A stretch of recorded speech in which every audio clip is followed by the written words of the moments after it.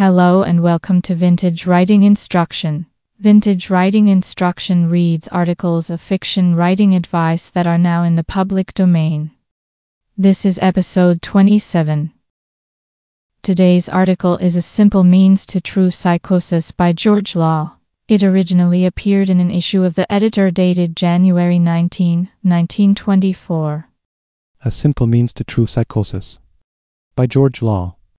Many a novel proves a failure because its characters do not respond truly to the incidents of the story. The author has not endued them with a true-to-life psychosis. He may describe them well, he may succeed in differentiating their personalities, but he does not cause them to act as people of their kind should act under the circumstances. Many a product of toil and hope fails to find the light for this reason. Others that are published die quickly or fall short of being great because the psychological factor is poorly handled. I could mention several authors who are much read to be sure, but whose books repel the discriminating and gain no reviewers because of this shortcoming. No matter how thrilling the incidents or how clutching the plot, if the character psychosis is poor, the discerning reader will at first sniff, then expostulate, and finally throw down the book in disgust. What is required of the author is an understanding of the motives, both conscious and unconscious, of the characters he is trying to handle. Generally speaking, human beings may all be expected to act in the same way. There is no excuse for a misrepresentation of the species, but it is their special differences that count both in life and in a story. To mirror these, and the effects produced by them in every situation, the author must know his people. Not just casually know them, but understand them thoroughly, hold in his hands the keys admitting him to the underlying motives of their lives. Motive suggests forethought. Most people do exercise more or less forethought. On the other hand, some plunge into action on the impulse of the moment. With impulsive people, motives are unconscious and refer back to temperament, habit and absence of deliberate philosophy.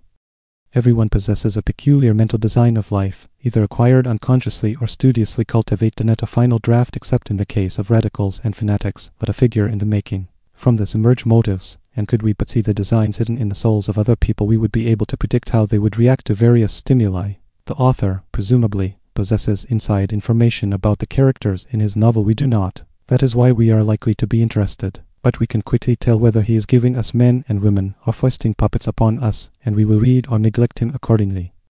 By means of careful observation, a writer can accumulate considerable knowledge of people. The simplest sort of advice is to tell him to note how different persons react to the same stimuli. Observation is the first and elementary department of science, but observation rarely penetrates beneath the surface. Eye analysis, on the other hand, inner processes are revealed. It was said of Cuvier that from a single bone he could reconstruct the entire body of any mammal. So may it be possible for a skilled novelist to elaborate from a glimpse into a soul an accurate narration of conduct. That is to say, a knowledge of motives is a means to valid psychosis, and it is probably the only deliberate means of fusing characters and incidents into viable situations. But such insight is not easily gained, and for that reason a recognition of its value serves both to urge to the acquirement of it and to warn authors again, from still another angle, not to hazard writing beyond their knowledge. Always with everyone there is a certain field in which he is perfectly at home. Half of the time the mystery of the unknown fools writers into believing that other fields are far richer in material than their own. But though it may be true that they must experience the lure of something unfulfilled in order to infect the interest of others in the same thing, still this can never be construed to mean that lack of acquaintance with subject is anything but a warning not to write. Fundamental human motives are patent. The simpler the people and the less their development, the simpler are the springs of their action. An author is comparatively safe in writing about the masses. Their impact is head-on. His problem is to make them interesting. But when he comes to treat of complex people, those who have glimpsed alluring vistas of emancipation and are fashioning individuality with every book they read, encounters heterogeneous motives. The psychosis becomes more complex as his characters become people of higher development. But such people are the most interesting. Often their reactions are so unexpected and shocking as to become stories in themselves. Now the author wants to handle such characters, but he must be sure that he can get their points of view, or else he will have them acting from his own point of view, or acting altogether inanely. In this connection the value of autobiographical novelizing stands out. Rather than have a lot of imaginary characters acting their parts from his point of view, all in much the same manner, let a writer put himself boldly into the narrative. If his experience is rich and varied enough, he can make 2 or more books out of himself, being at least certain that the central character will conform to true life. He can learn from such work what equipment he needs for the successful handling of personalities distinct from his own.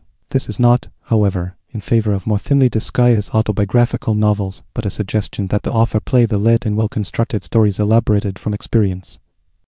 An author should be able to appreciate the various motives that direct or misdirect the lives of the people in his home environment. The wider his sphere of life, provided he participates actively, the broader his field will therefore be.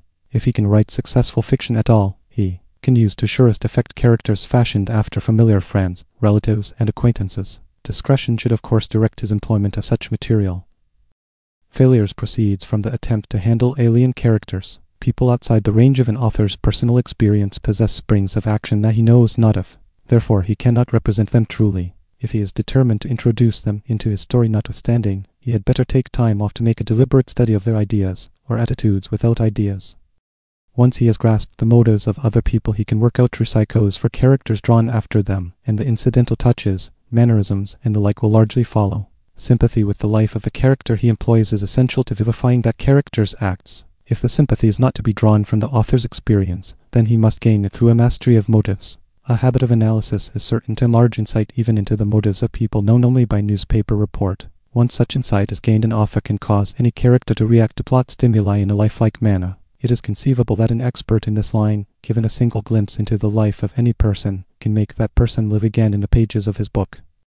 All these newfangled ideas that are being thrust upon the coming authors, ostensibly to help them to the Hall of Fame, are disgusting in a way. The great names of the past did not need them. Why should the potential lights of the future? The answer is that the departed great used without defining what some present writers are neglecting to use, and others are defining. Then there are, we would fain believe, geniuses of every time and age who possess intuitively what others have to struggle for and then fall short of gaining. Possibly there are authors, old and new, who understand by intuition the motives of their fellow men, but most must travel a more circuitous way, and it is better, I believe, to develop conscious ability, aware of its processes, than to possess a precarious gift. Developed ability is not elusive and fitful, it endures longer, and it fosters composure and happiness where a gift of genius often produces irritation and distress. That concludes this episode of Vintage Writing Instruction. For the full text of today's article, visit vintagereadinginstruction.com. To financially support the podcast, see the links in the sidebar of vintagereadinginstruction.com.